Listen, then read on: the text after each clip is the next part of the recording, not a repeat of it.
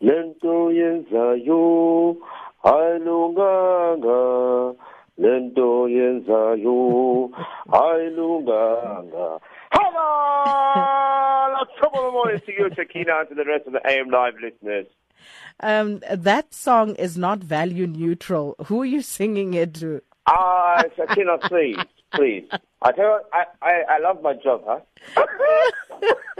Okay, we shall just make of it what we will. But let's look at the Asian shares, Clive, in positive territory this morning. I thought it's exciting, isn't it? You know, everybody was very, very scared and worried last week. The jobs numbers, they don't call me Dozabantu for nothing, Sakina. The US jobs numbers was actually what helped a little bit of positivity. We saw that throughout the entire weekend. In actual fact, what happened was I had called it 160,000 because I thought to myself, there's no way that they could have created so many jobs in such a short period of time, especially because the maximum people who had been hired by this time would have been hired at the beginning of these campaigns, the electoral campaigns that I'm referring to. And so there's no surprise at all then, therefore, that the numbers were a bit disappointing, to be honest with you. Not exactly what we expected. We got to 151,000 jobs in August after an upwardly revised 235,000 increase in July. So what matters is not whether the markets think that was strong jobs numbers, but whether the Fed, obviously, and the policymakers will do with that particular number. Will they hike rates still in September?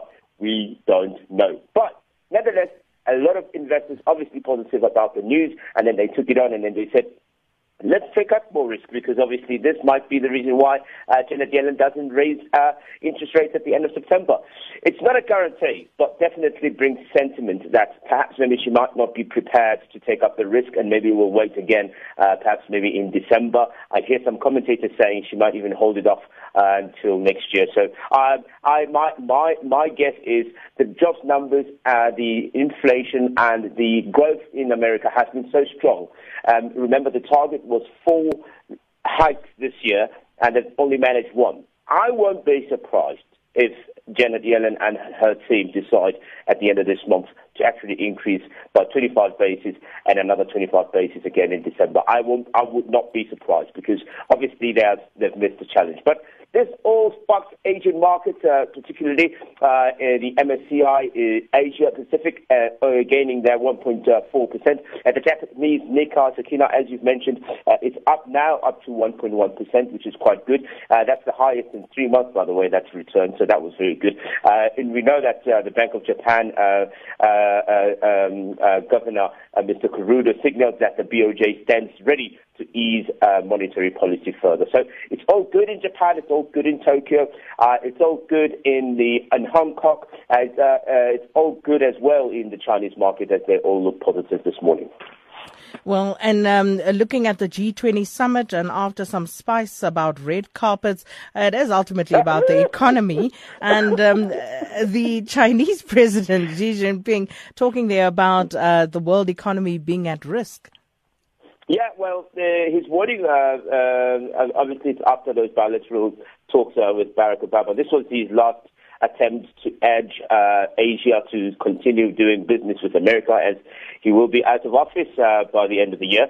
But it also says, he said the summit is taking place, obviously, Sakina, after the British vote. It's the first time it's happened after the Brexit situation. So a lot of things have changed since the last summit, and the leaders obviously now are taking on new responsibilities. We know for a fact that this globalization and to warn against isolationism is also at the peak of it. And so she was just saying, I don't know, I didn't understand what he was saying, but the interpreter said the global economy has arrived at a crucial juncture. And he says you have to be able to face, the world has to prepare to face sluggish demand, volatile financial markets, and feeble trade and investment. So with growth drivers from the previous round of technology progress and gradually fading, while also on the other side he's got the round of technology and industrialization taking place.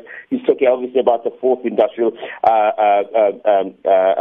revolution there. And he says now economies have to change the way they used to do business. Industrialization has taken a new shape. It's taken a new form, and you have to be wary of it and know how to plan for it. He's also talked about something called protectionism, Sakina, saying that, and specifically here, the finance minister from Canada, she mentioned that, if you protect big business, you stand to lose a big opportunity in that particular case, because if you don't allow smaller businesses to trade, to do international trade as well as local trade, you run a risk that those companies will never be able to grow. So she says we must